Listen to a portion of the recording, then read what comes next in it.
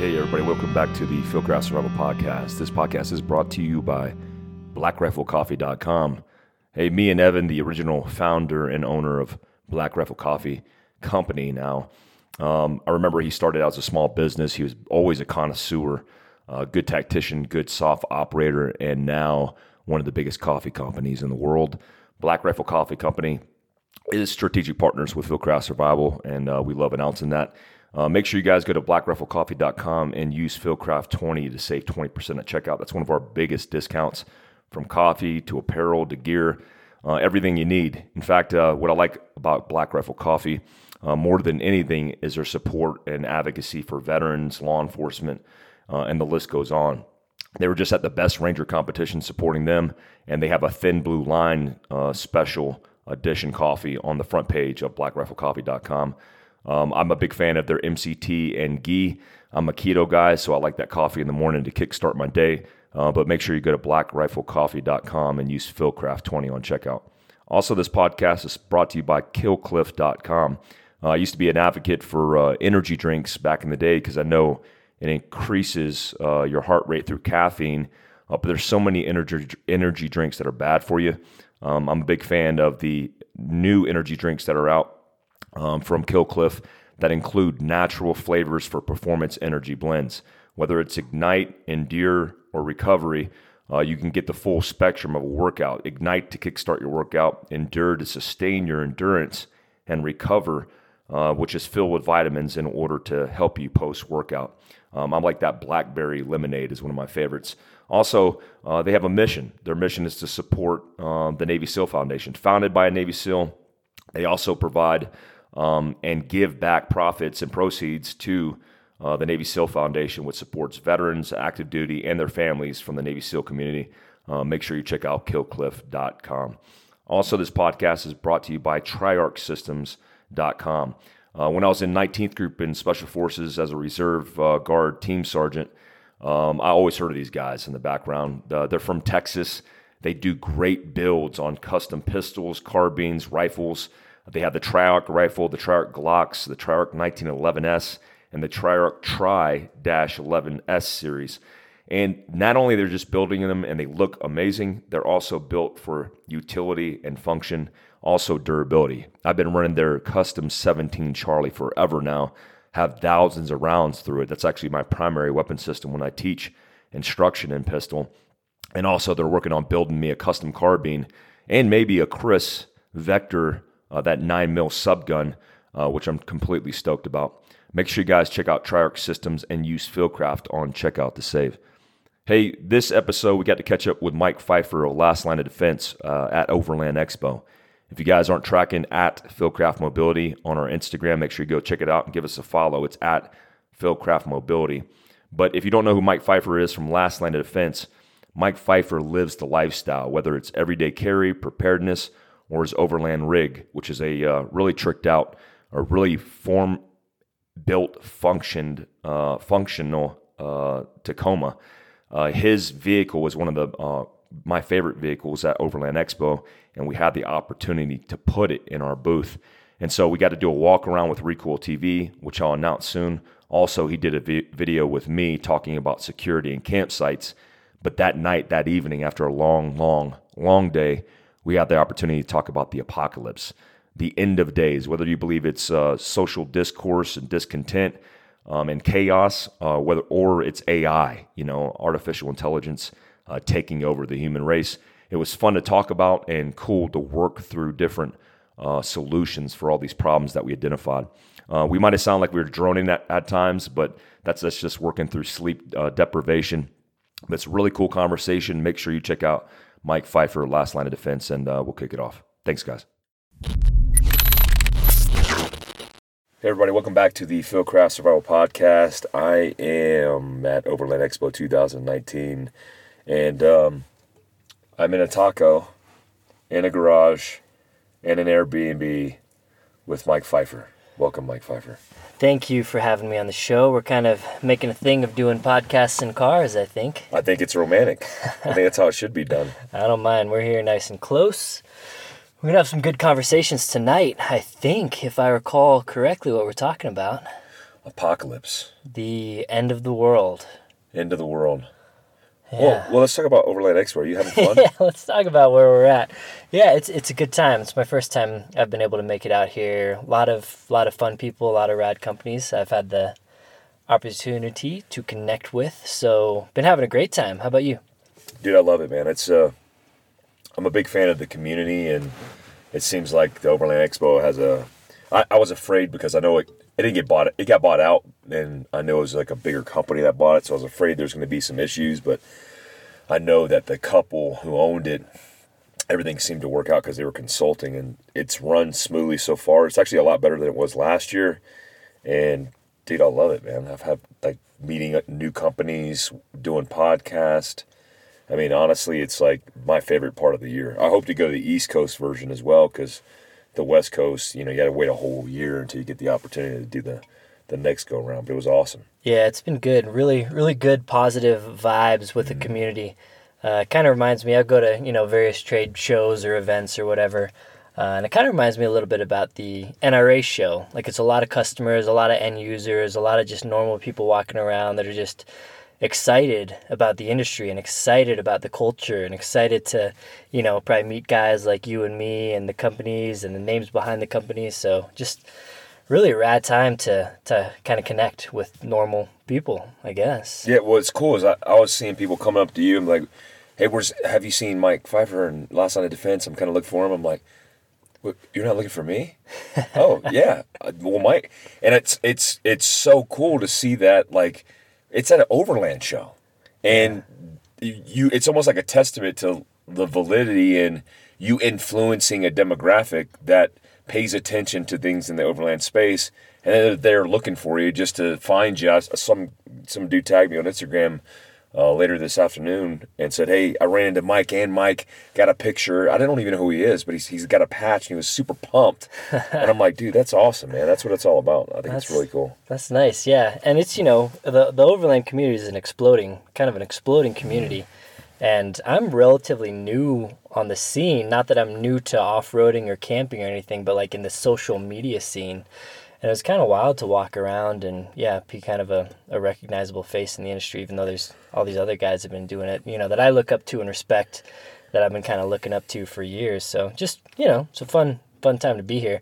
I was lucky enough kind of last minute Mike was like, hey, you want to pull the truck up in the Fieldcraft booth and hang out? And I was like, sounds rad. And so I had that opportunity to kind of hang out with my boys. I feel like we need to do that next year as well. That'd be cool. I think we should. Yeah, I think it'd be awesome. We highlighted today our first mobility training. I mean, we've done mobility training on Fieldcraft Survival, but on fieldcraftmobility.com, it's our first training course that's going to be a one-day mobility training course called MTC that's available July 13th in Prescott, Arizona. And so our big thing is, people recognize this obviously from Fieldcraft Survival, but I don't want to diversify too much, but the purpose of that is there's a lot of people who don't like guns. Yeah. You know what I mean? Like, people don't like guns. There's some people, like, even today talking about gun stuff, I had people walk out when I started talking about guns. Yeah. And so the bottom line, that's how it is. And so in defense, obviously when defending your life, there's a firearm is part of that formula. But when it comes to mobility and survival and first aid, you don't have to be gun-centric. We don't have to be. So we have that opportunity for people to come out. And it's not all about guns and tactics. It's more about the overland experience and then training.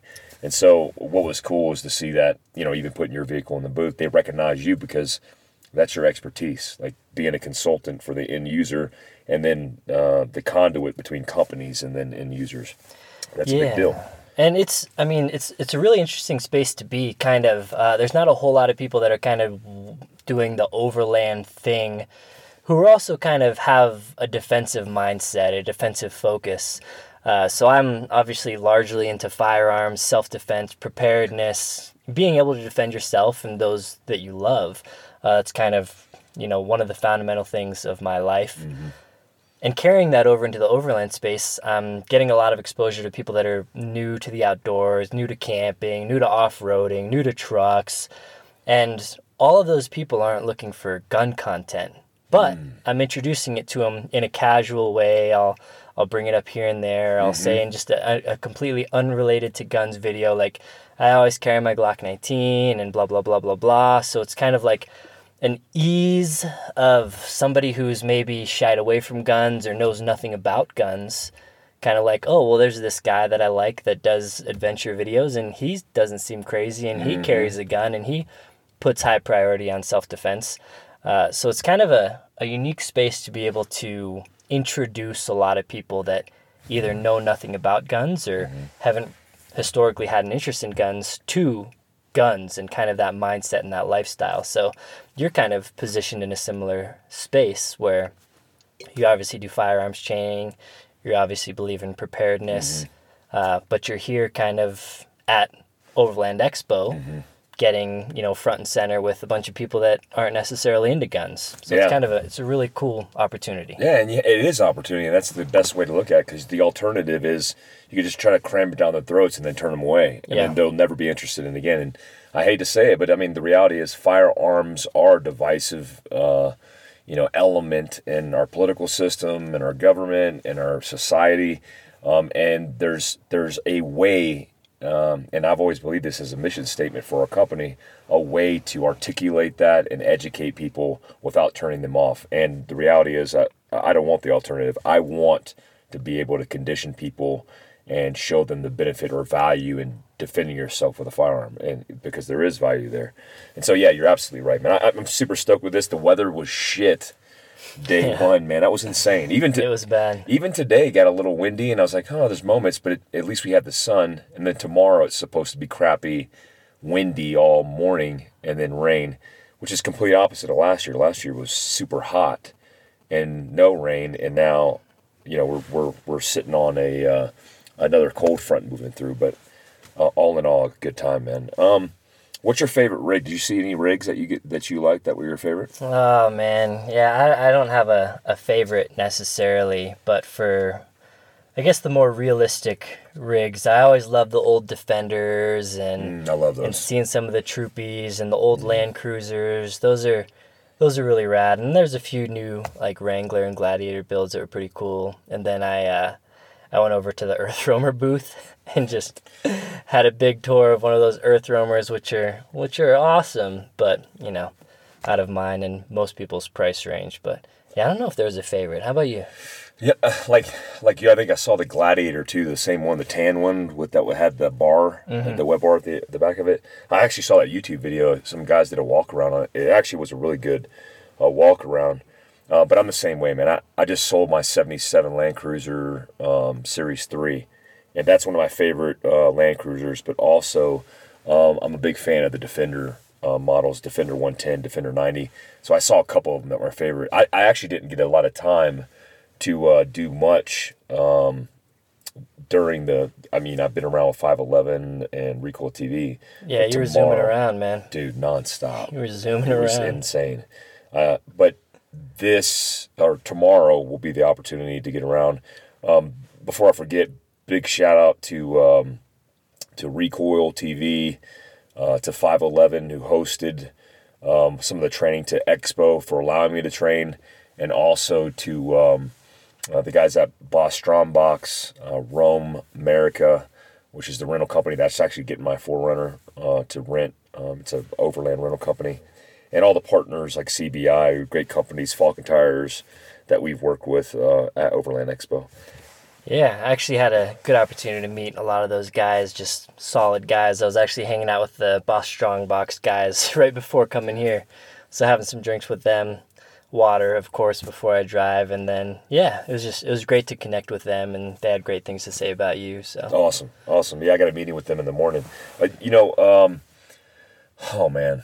When it comes to the end of times, I think I did I don't know if I did a podcast on it. I surely talked about it, but I was coming up with like a 5-step process of how quickly things could deteriorate.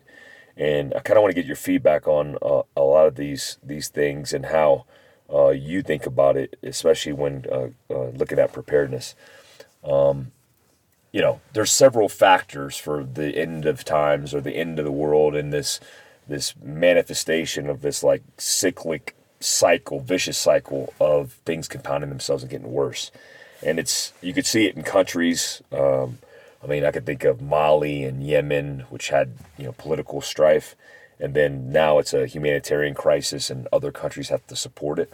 When you look at our country with Canada and obviously Mexico, we're not going to have the most support in the world when it comes to America's support, And so when you think about end of times, what are some things that you would think about as being like a start point for that or a catalyst for the end of times? Oh, man, this is going to be another tough one where there's so many different scenarios that could happen. I'm involved with a lot of different groups. I have, some prepper friends, some 3-letter agency friends. I have some religious type friends, and then, just your general survivalist type guys. So, man, I recently I've been into a little bit AI, artificial intelligence. Computers are a part of everyone has a smartphone. Electric cars are taking the stage. Everyone has smart home appliances. There's a lot of technological power out there. And you think of, obviously, your mind wanders towards things like Terminator, Skynet, that kind of stuff.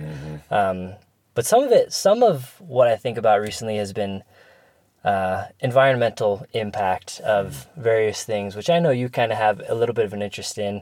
I watched a recent documentary, I think it's an older documentary actually, called Cowspiracy, where they're kind of talking about the ag industry, particularly the beef ag industry. And basically, like, an acre of rainforest is cut down every day, and this much water, and this much land, and this much methane, and kind of the predictions of the end of the world just due to greenhouse gases and the environmental crisis kind of reaching a point of no return, which is ultimately a population problem, a human population problem. Yeah. And sorry, I'm talking for a while here, but I kind of kick around the idea with my friends and some other people that are somewhat educated in the area. And I'm definitely not a doomsday prepper type at all, but I like to think about these kind of things. I'm a thinker, I'm a planner, I'm what can we do to fix it? And we get into the conversations of science, and we're going to find a way to fix this scientifically. Like, there's a lot of smart people, there's people working on this. And I kind of get into the realm of like, yeah, we're going to create artificial intelligence, and they're going to say their only solution is like the culling of the human race kind of thing. Oh, yeah. So that's wildly out there, but kind of ties into a lot of actual real life problems that are kind of facing the globe. More at a global level. I know you were kind of talking about national civil unrest type stuff, terrorist things. So those are all kind of on the forefront for me too, and just kind of general preparedness. Yeah, there's a lot of, I mean, what you're saying is, if what we tend to forget is we are not the leaders in technology. China, South Korea, there's a whole bunch of the Japanese, obviously. There's a whole bunch of countries that have a vested interest in increasing their technological capabilities and outrunning and pacing us. I remember I was in Niger, Africa, and I remember the infrastructure was just garbage. I mean, there was nothing there. And, it's got the most NGOs supporting the infrastructure just to keep it alive. I mean, there's no cash crops, there's no industries. They basically need nonprofit organizations to provide support for them just to live with the bare staples. But what I saw booming there was Chinese infrastructure. So the buildings, the hotels, the business centers, because they had a vested interest in creating, not only tapping into natural resources that the Africans couldn't afford and bartering these deals, but also this, basically this transcontinental highway of developing these roadways and systems to be able to get to these resources.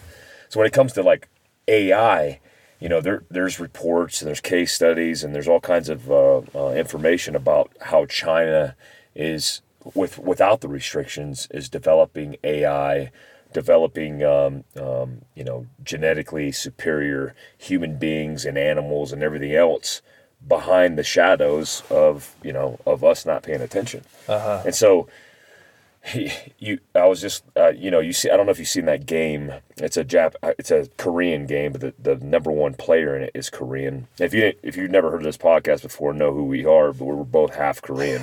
Yeah. I think I was gonna say Sudoku, but it's not.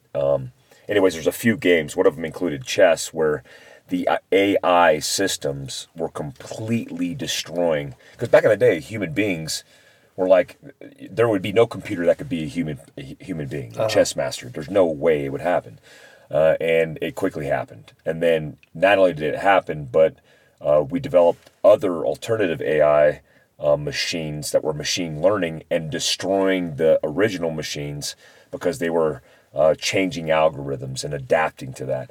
And so now it becomes intuitive AI, and there's a whole bunch of different mechanisms behind that.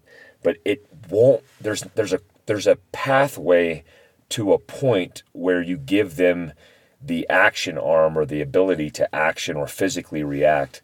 And like you said, if the optimization of AI in that program or that algorithm is human beings are a waste of space and resources, which in a way we kind of are. I mean, if you think about all the people on the planet, Americans that average incomes above 50,000, we're the top 1%. So we forget that the rest of the world doesn't live how we live.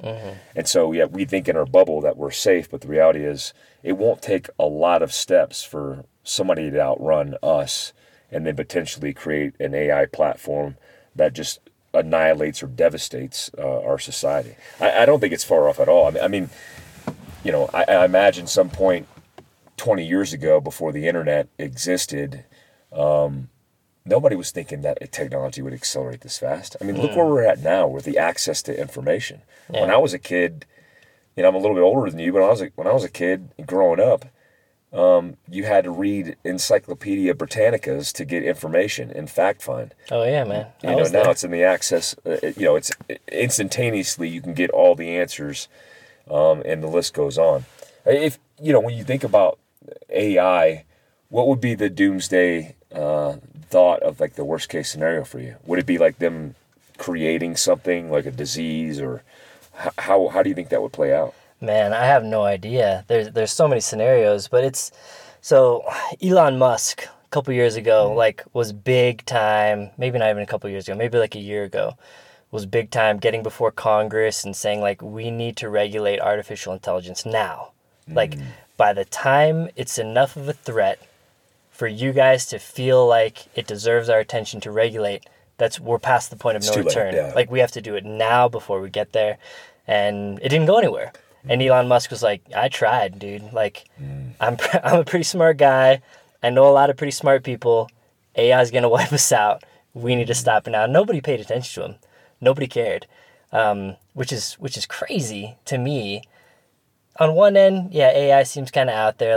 You're kind of crazy for thinking we're going to get wiped out by AI. And I get that sentiment. I'm kind of there as well. But at the same time, you got some really smart people trying to warn us that they know about stuff that could wipe us out pretty easily. But to answer your question, how? Yeah, that's tough. I mean, I was thinking about this the other day, and I'm not paranoid, and I embrace smart technology, so I'm not sitting in a cave somewhere.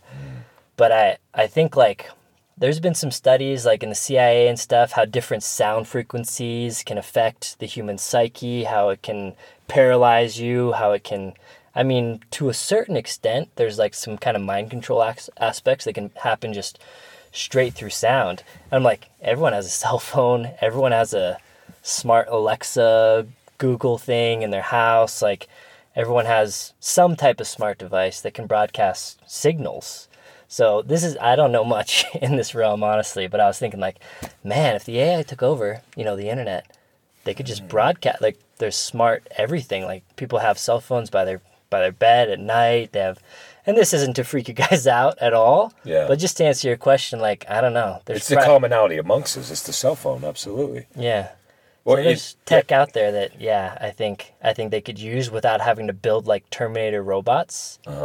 But yeah. I don't think it's crazy at all. When I think about how we exploit bad guys. I mean, we were exploiting bad guys. I mean, this is open source information now, but it used to be a big classified TTP or tactic, and we exploit bad guys with cell phones. I mean, and you know, the government got in a lot of trouble because, you know, with Edward Snowden releasing all the information through WikiLeaks, we started to realize the NSA was tracking all of our movement, all of our patterns of life, and kind of extracting that data to exploit it. And so, you know, it's a mechanism for exploitation. And so you already have a pathway to the end user that's on the ground. So it wouldn't be that difficult. And I know what you mean with the frequency stuff. It wouldn't be that difficult to cause chaos. And I think on the the start kickoff of a catastrophe, I talk about civil unrest. And I talk about how even AI in an algorithm that's learning, let's say, patterns of behavior. Let's say Twitter. Let's say the Russians developed an algorithm that determined what divisiveness meant, right? And let's say that was all based off of a tweet response. So if they tweeted like Black Lives Matter because they were playing the Black Lives Matter crowd, and then they were turning against other people in this debate, then the other people on the other side, it would be easy in an algorithm to identify keywords that say, hey, screw you, right? And so now screw you, or whatever the word, the keywords are, they could basically say, oh, we're causing dissent. We're causing people to go against each other. Mm-hmm. And so now, quickly, that AI can learn the best optimization of creating the most dissent. And basically now it spirals, and then it creates, I mean, it's something that's already done, but imagine the AI aspect of it where it's just learning the protocol and then optimizing itself in efficiency and becoming the best at being destructive.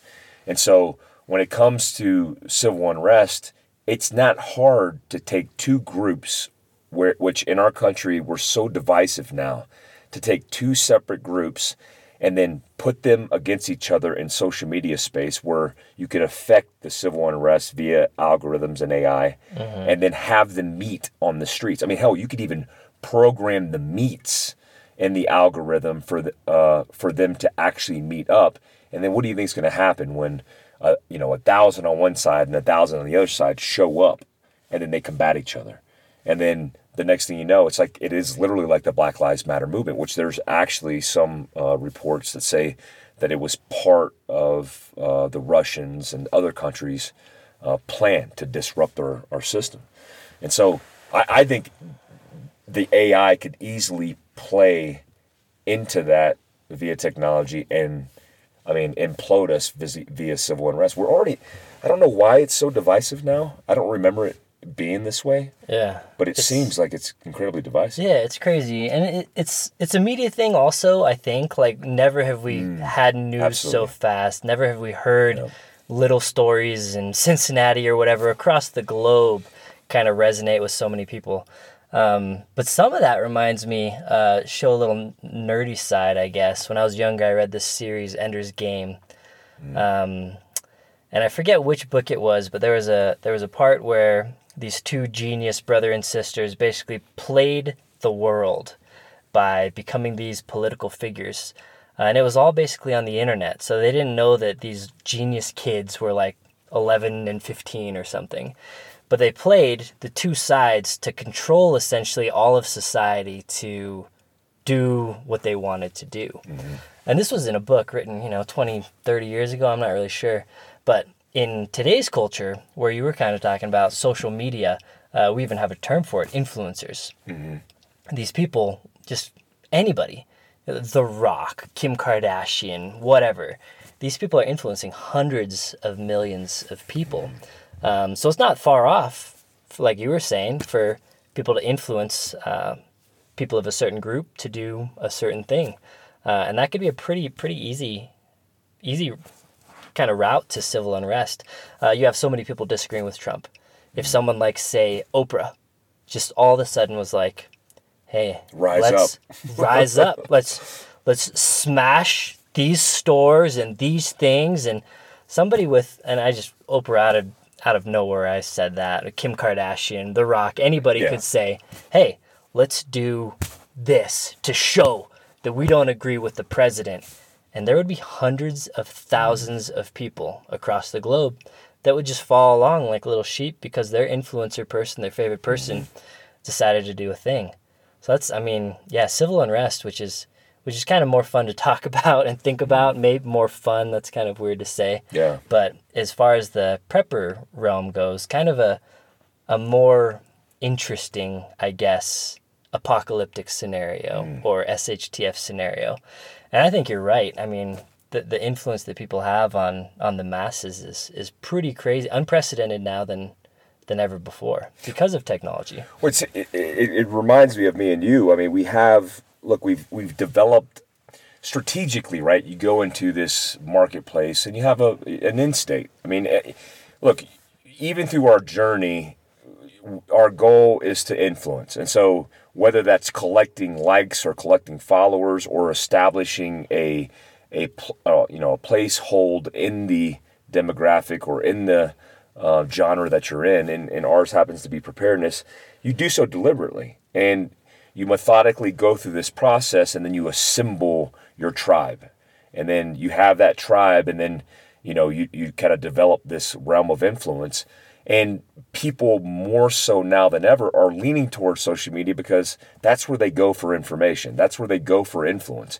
I mean, I never remember being a young man, hungry for knowledge, going on any kind of platform to be able to look for a mentor. I look for mentors in real life because you have the option. But now, so many people look for mentors, and I mentor a whole bunch of young men in different ways, whether it's the military service, family life, whatever it may be. And so it's not hard to assemble your tribe and then turn them against the other tribe. And if you live in Colorado and Denver, they just allowed it's legal. Marijuana is legal in Colorado. Also, it's recreational. Marijuana is legal. Also, they just legalized, it's the first in the country, legalized psilocybin mushrooms, which I think it's smart. I think if you're turning a criminal into somebody who's carrying psilocybin mushrooms, it's probably a waste of taxpayer dollars. Yeah. But anyways, you have Denver, and now there's a big homeless population there. I know recently I was there visiting family, and I was surprised at how much has changed since I was stationed there almost 10 years ago. And so the question for you is, as soon as things kick off, you see on the news civil unrest, people are going crazy, and it could be any apocalyptic scenario, but there's unrest where people are jacking cars, people are violently attacking other people, and it's a man-made catastrophe. What is your first steps? What's the first thing that you do when you hear that? Do you go get your gun in your backpack? What do you do? Yeah, and a lot of it depends on where I am at that very moment. I kind of have a little plan in place with my immediate family, kind of a plan of action. Fortunately, I live off the beaten path of ways, kind of up in the mountains, so if I'm in the city, I'll be trying to get home, which is part of my vehicle. I drive a capable vehicle that can get me home. Obviously, if it's an EMP or something crazy, that throws some stuff into the mix. But I have a get home bag. I stay fit. I can handle the walk home. I've actually done kind of a few dry runs with my get home bag to kind of see. Did you make that term up? Get home bag? Yeah. I didn't make it up. No, it's That's the first time I've heard that. Yeah, so there's like a few, like a bug out bag is you're bugging out. You're taking it from your home to the woods, rural to place, the cabin, to whatever. But there is kind of a movement or a terminology, called get home bag. It goes by a few other terms, but that's kind of one I like that, man. The one I like, Yeah. Because I'm really, it's a bag that's going to get me home. So what's different between that and a go bag? Go bag, pretty similar thing. Okay. Pretty similar thing. It's just has some stuff, maybe some food, maybe some fire, maybe some clothing, a poncho. A little lighter, maybe? Yeah. Okay. Yeah, so And it's built specifically for kind of the furthest trip that you'll have to do, assuming, we'll just say an EMP.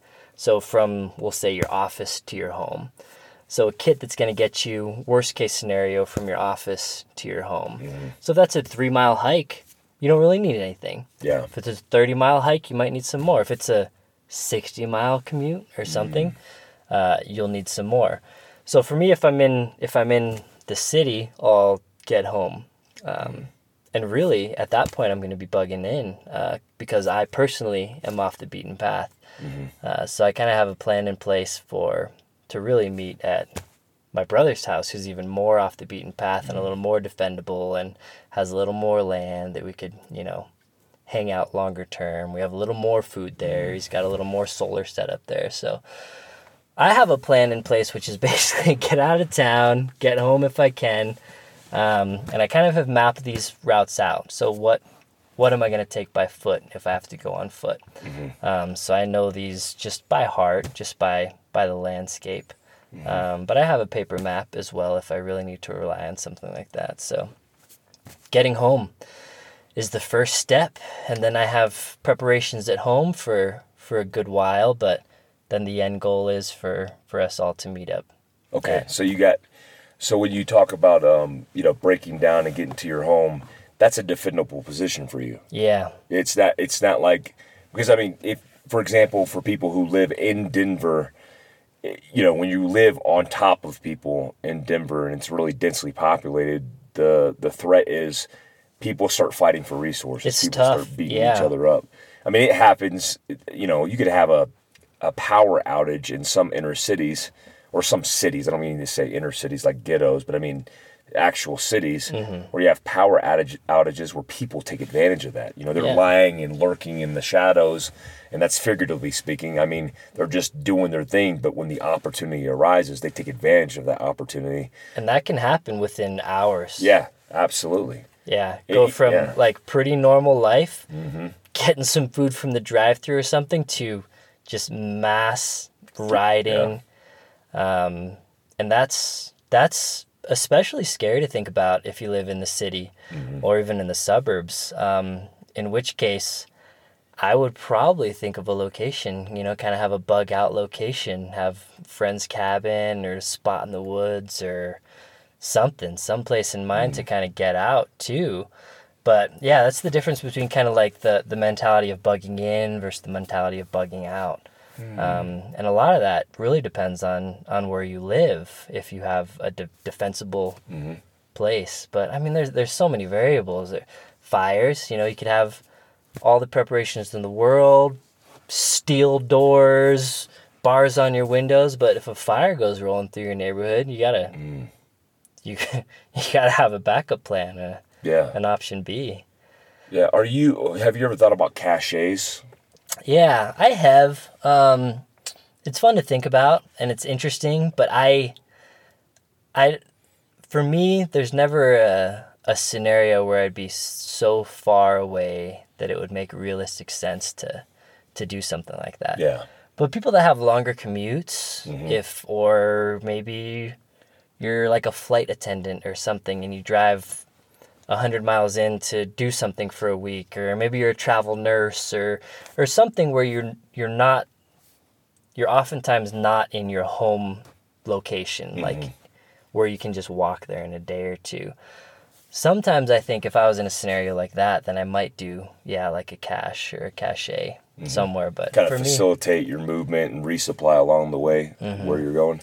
Yeah, and some of that might be for weapons. Like potentially if you were in some scenario where you weren't allowed to bring weapons, maybe your public transit, or whatever, your workplace doesn't have a place to store weapons, and you take the bus 30 miles in. Maybe a cache of a weapon somewhere, but again, that gets tricky. How about you? What are your thoughts? No, I think caches are meant to facilitate movement, and I when I think about caches, I actually think more so that the social people network is your cache, and it's like a geocache, it's like a live cache, whereby you know, I honestly think now, just being in the game for a little bit and kind of analyzing everything, that you can't survive without a good network, you know, and especially for a sustained period of time. Yeah, you could have 30 days worth of food, and how long that's going to last you? Probably 30 days. Same thing with water, but eventually your resources will run out. And if you're not, you know, we talk about homesteading and ag and jarring and canning and all this stuff that people think is corny, but I'm like, man, yeah, it's real cool to be on a flat range and running and gunning. But if you don't know how to do the basics, like agriculture, if you don't know how to plant and grow food, then one, you're just at a huge disadvantage in a survival situation. But also, to me, it's like a basic skill set. Like if you change a tire, you know how to change a tire on your vehicle. That's one element. Via the other elements are like, hey, understand how to grow food, understand how to can food, understand how to hunt, understand how to skin food, understand how to prepare food.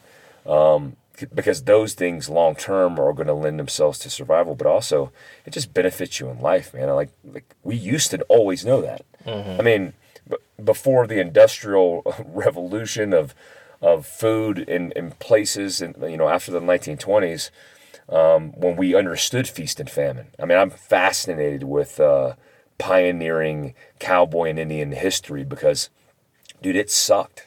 I mean, you would die you would eat the wrong chow, get giardia, and you would die. You had appendicitis, you're dead.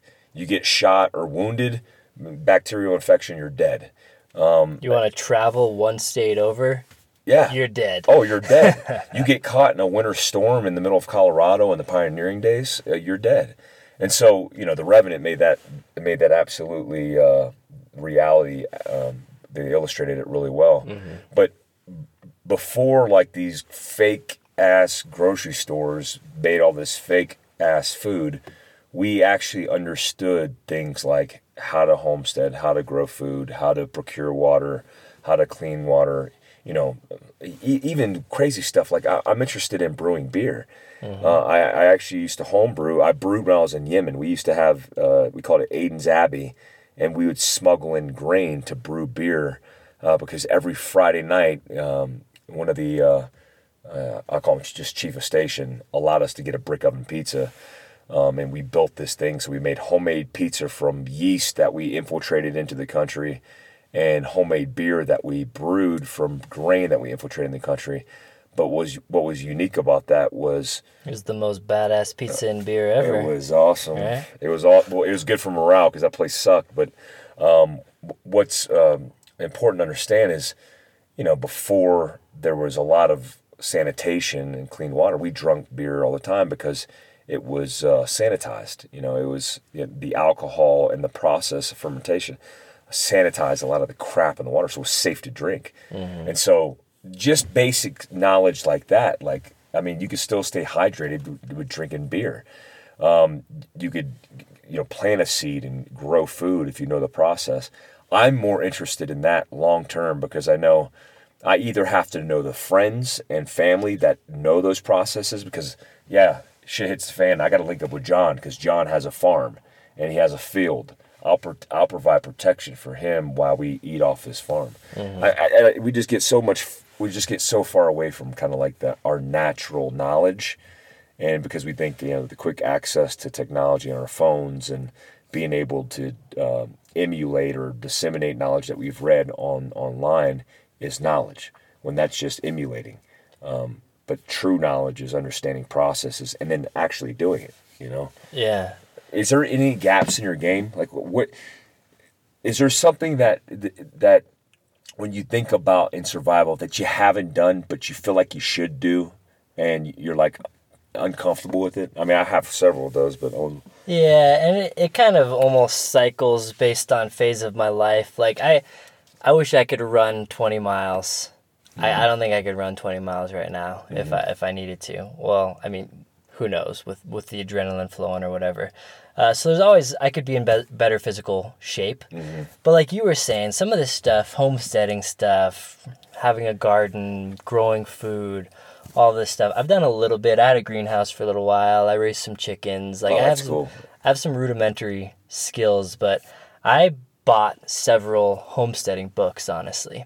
Yeah. So there's some books. I think one's called like Back to the Basics. Yeah, I and got have, that like, one. Yeah. Those are awesome books. Those are old books. That's yeah, cool. and they kind of they teach you these skills that you were talking about that we have no idea how to do now, or me anyway. A lot of people still, well, some people still do. I wouldn't say a lot. So I actually bought some books that at some point I might read, honestly, but I haven't yet. Just it's a time thing. But I did build some preparation, so I have these books, and I actually keep them in a fire safe, just for edge case scenario that I'll have some information for me, because knowledge is power and all that stuff. And I could breeze through those books pretty quick and gain some skills. And if I didn't have those books, I would be completely screwed. So That's smart. I never even thought about that. But that's absolutely smart, because I collect books. I have thousands of books, and I have a whole section of survival and homesteading and gardening and stuff. And where part of this whole collapse of the infrastructure in this apocalyptic situation is you're probably not going to have the internet. And you're probably just going to have what you have in books sitting on your shelf.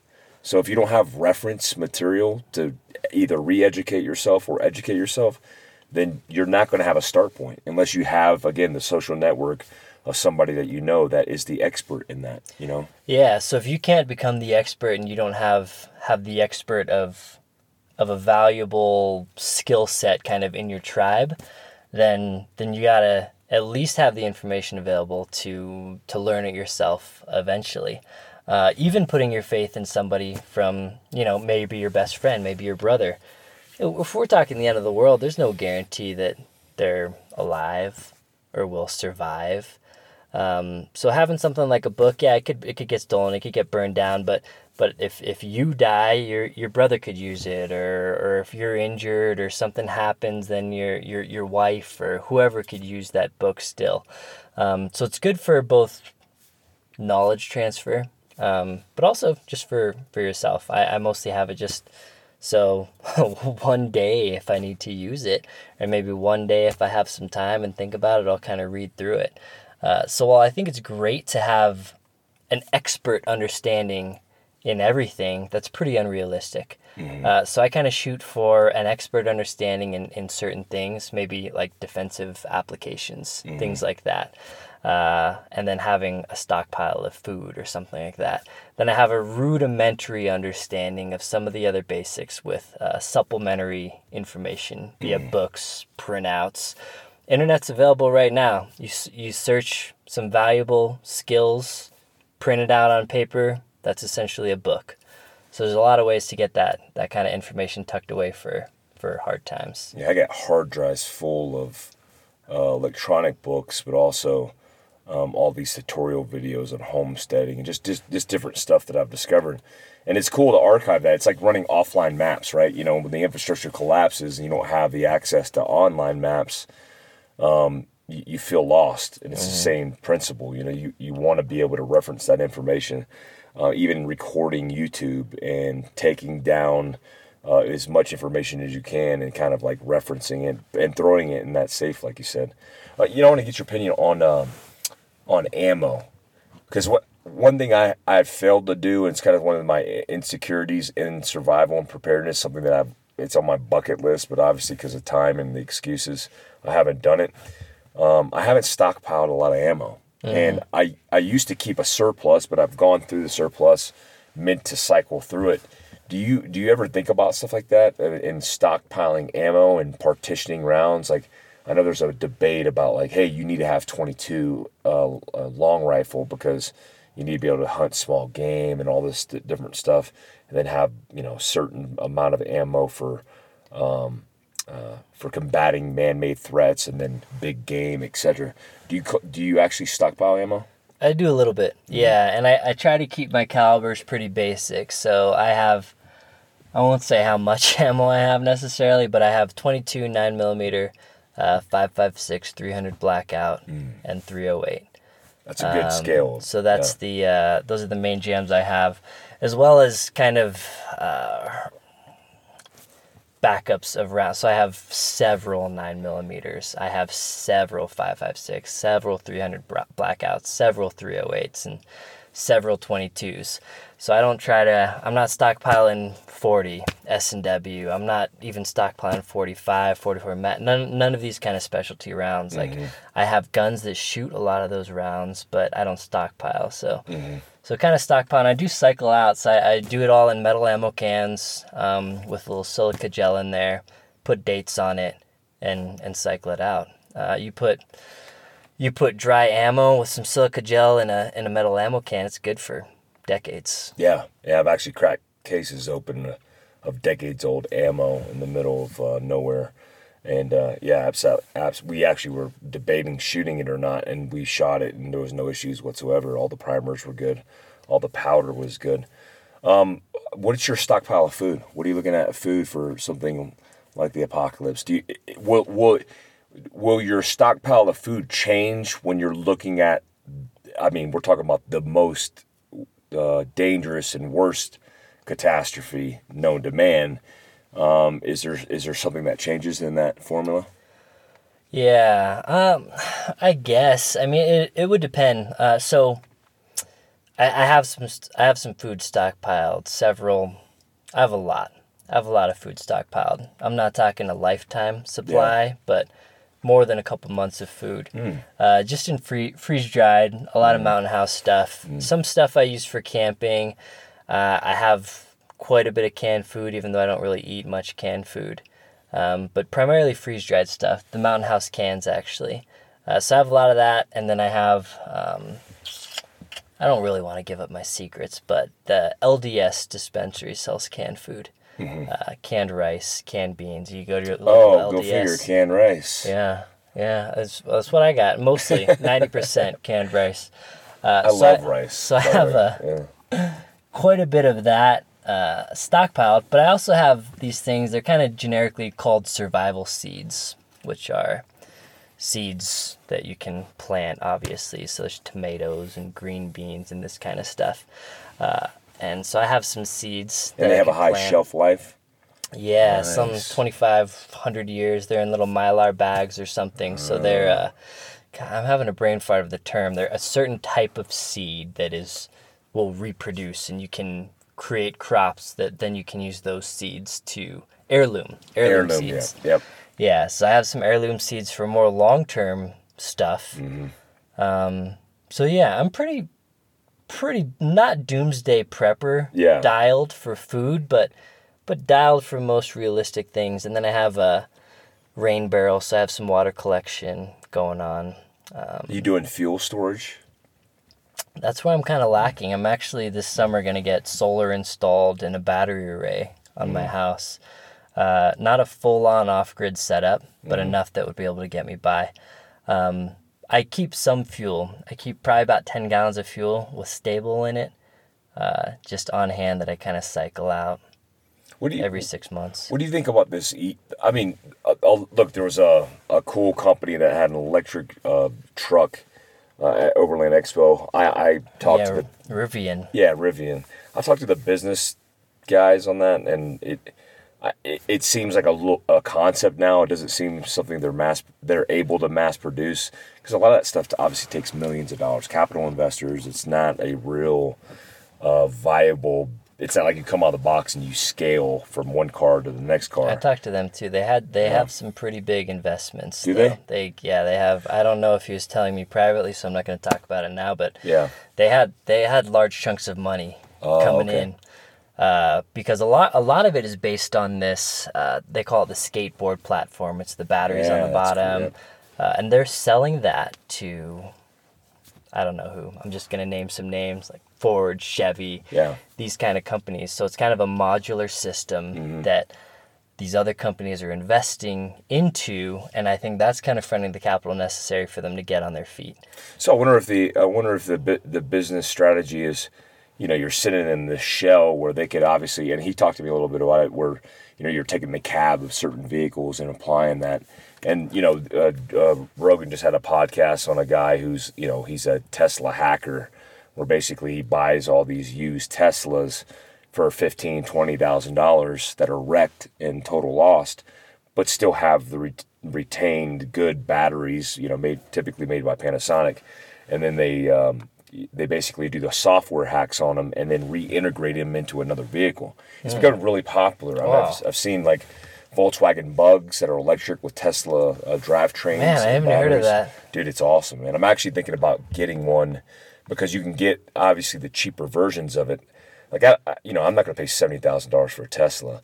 I do think they have viability and there's justifications for it, but they're just not at the price point that I want. But if I can get like a 65 Volkswagen Bug, that's a Tesla battery powered electric vehicle, I'd be all about it. Do you think there's a future in electric everything? Yeah, counterintuitive to kind of our AI talk and the worry there. I am fully stoked about the future of electric vehicles. I've been tracking the Rivian for a while. I spent a lot of time there actually talking to some of their engineers about just some of their suspension components and the motors on each wheel and things like that. And then I was talking to them also about the battery packs. And so the top of the line version has a 400-mile range, which sounds pretty good. This is nothing like your Dodge that you got set up, but pretty good. The thing with electric vehicles is you get a solar array, you go 400 miles. If you are not in a hurry, put the solar panel out, depending on the size of it, obviously, charge back up, go another 400 miles, or you can go 200 miles, charge back up, go another more. So I think the future, especially in the overland space, is really there. I don't think that far off. If all of the kind of claims and the conceptual kind of planning and the stages for the Rivian come to fruition, it's going to be a pretty amazing vehicle, assuming it's reliable and all this other stuff. But I think there's a future for electric. I mean, I think solar's pretty inefficient.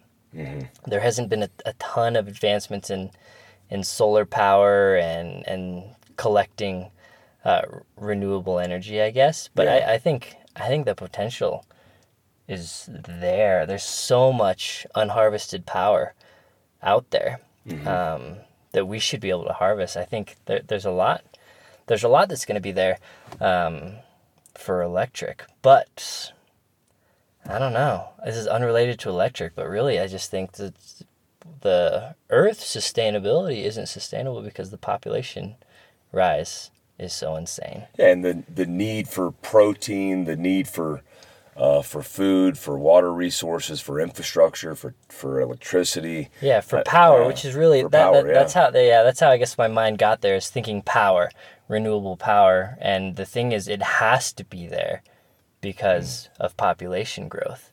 Like fossil fuels, there's a lot of debate on how much is left. There may be a ton. There may be nearly infinite because it does keep getting replenished. Just scientifically, that's kind of how it works. But I don't know that there will be enough to sustain mankind. So I think, the future is in electric and kind of sustainable energy. And I'm not, a liberal. I'm not like, go green, everything. But just logically, it has to be. It makes sense. Yeah, it has to be, right? It has to be something that's sustainable. And currently on the track we're on, it's not sustainable.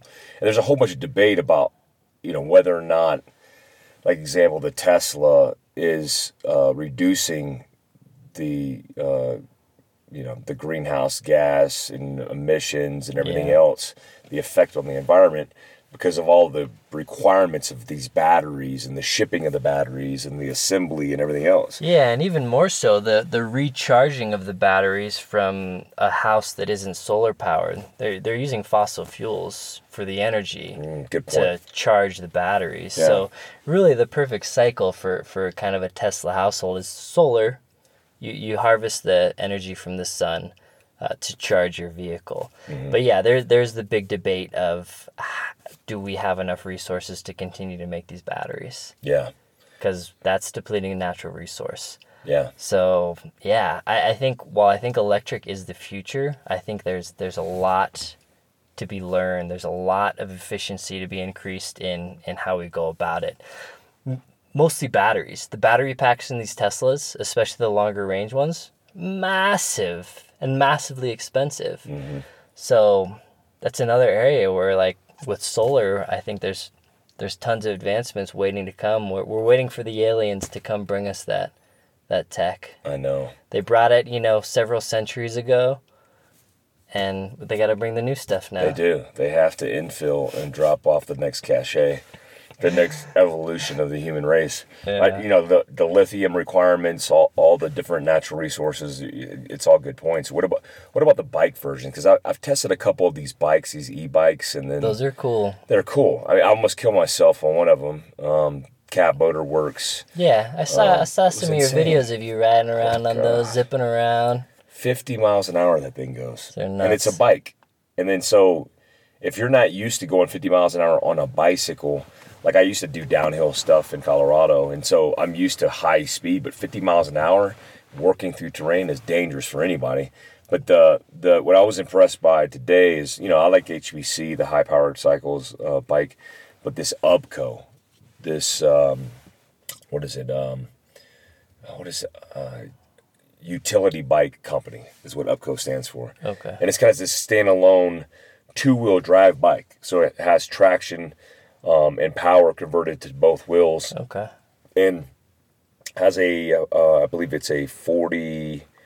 I don't want to get the stats wrong, but anyways, it's a different thing than a bike. It actually looks like a little pit bike, wide tires. Yeah. But to me, it's just more utilitarian. I mean, it's like when I think about bugging out, and especially when I was talking about doing a test for bugging out, I can't imagine being on that bike for 100 miles. Like, that would be brutal. But that UBCO with a wide seat, it looks comfortable. Like, I could do a 100-mile bug out on that bike. But it's just more user-friendly, obviously, because you're still moving, you're still tracking, you're still moving with speed and distance, but you're not hammering resources and you're not limited in a vehicle platform. I think electric based vehicles for bugging out or getting home or whatever is awesome. There will be the preppers are, what about an EMP? Yeah, well, then everything's kind of screwed. Yeah. But Sans EMP, I think those are great options. I actually just ordered, kind of unrelated, we're getting a little off topic here, but one wheel. I don't know if you've seen those, but they're basically a single wheel that's electric. They look real cool. And you can get like 16-mile range on this little small wheel that goes like 20 miles an hour max speed.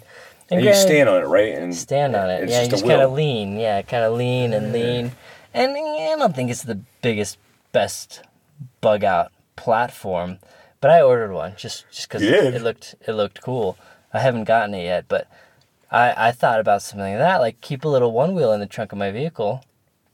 If that could, say I could take that thing 10 miles, that's easier than walking 10 miles, or Absolutely. running 10 miles. Yeah. So it's all about making it easier. It's all about using technology to your advantage.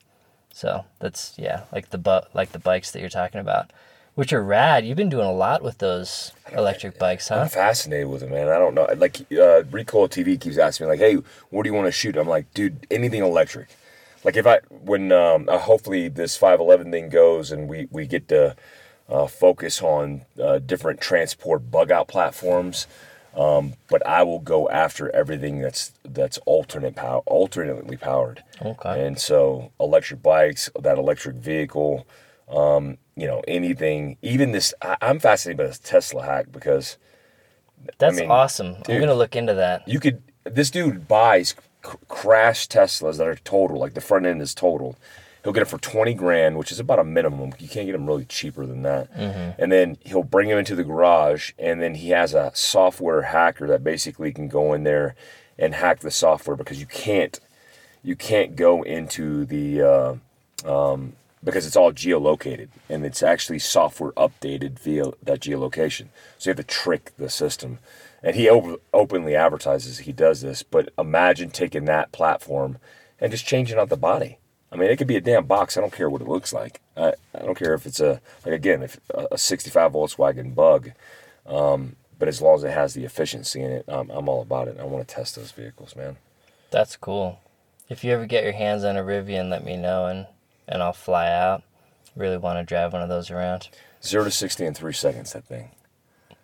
Yeah, they were telling me about the suspension as well. You can all kinds of like self-leveling. You could park on an incline and hit a button and it'll level your rooftop tent out. Really? Yeah, they're working on that. And then also just having motors on each wheel, it kind of, you don't need a locker, you don't really need limited slip, you just need a program that says, they have something kind of like torque vectoring type stuff that they say, well, we're going to keep all of the wheels going, and we're going to give it just enough torque on each wheel for them all to continue spinning at the same speed. Fascinating. So, I mean, I think the future is electric vehicles. And there's no, with an internal combustion engine, you don't get power until you get to a certain RPM. So you have this kind of jerking, not steady. You got to wait for the power you got to dump your clutch if you need to do that, or you really need the low range or whatever. All of that's gone with electric. Yeah. I never even thought about that. And I'm surprised the military hasn't picked up that application, because I know there's been solicitations for it. Like, they want that technology. And when I was in the military, there was talk about those kind of platforms, especially electric motorcycles and or electric e-bikes. And it just hasn't come to fruition. I haven't seen a lot of defense money dumped in to that industry, which typically accelerates the process. Yeah, what's going on with the world? I feel like there's a conspiracy that electric vehicles haven't been getting picked up. Well, now it's all drones. Everybody's focusing on this air stuff. Yeah. They're like, oh, well, why would we do it on the ground? Just send a drone and drop a bomb. Oh, crazy. There was a Predator drone team at Overland Expo or at least a couple of them that were there. They were fans of the channel, and they gave me one of their patches. Nice. And I guess they have like the most confirmed kills of any of the Predator drone teams. And I was like, man, that's... They were rolling around in a team? There was like 2 of them. Oh, okay. Yeah. That's awesome. That were just out there. Yeah, I met some rad people. Yeah, another guy that works on kind of purchasing and developing land vehicles for the Air Force. Another cool guy. A lot of cool guys at Expo, actually. So many cool, like, little innovative companies. I can't remember the name of the company, and I apologize, but one of the companies, this guy, he basically makes this little water vessel that kind of optimizes. You could regulate the amount of water. The shower one? Yeah, the little shower one. Did you see that? I saw that. It was the geyser systems. Yeah. And I thought it was cool because it's innovative in that you could regulate the amount of water that's applied, because the end of the hose is like a sponge. And then so you could slow trickle instead of just dumping water on you. I thought it was pretty creative, man. And you're right. Overland Expo has some creative stuff that it's weird because it fits into the survival preparedness genre just as well. It's awesome. Yeah. It's right down here in my alley, kind of. Yeah. Hey, we've been talking for a long time, I think. I'm smoked, dude. Yeah. I'm about to pass out. Yeah, we got another big day tomorrow. I got to drive home 12 hours. Yeah, that was an hour. We did an hour solid. Hour. I mean, I could talk for another hour, but I know these things don't usually go for an hour for you, I think. They're usually a little shorter. No, they go for... We've been doing 2-hour ones. 2-hour ones? All right, let's keep going. No, I'm just kidding. No, don't listen to that. Cool. Yeah, man. Well, dude... This is awesome, man. It's a good opportunity to link up with you because you're here, which is cool. And then we have to plan for some more stuff in the future. I know, we've been talking about different projects and stuff, but we definitely need to get together on some stuff. We're going to do it, man. 2019 is the year. It is. Plus if we don't get wiped out by something first. EMP is the future of catastrophes. If we get hit with an EMP... That would be a bad day. It'd be a bad day. We gotta get a plan in a place where we can figure out how to link up, expand our tribe of survivalism. Network. We have to have a network. Yeah. I want an app, but that defeats the purpose. Because you get an app, you get the social network, and then everything collapses. You're like, damn it. Yeah, man, you gotta get your ham license. I have to do that. That's pretty cool that you got your ham license. I looked into it, but I'm just too busy now. But I will do that. It's on the bucket list. And then we can ham each other.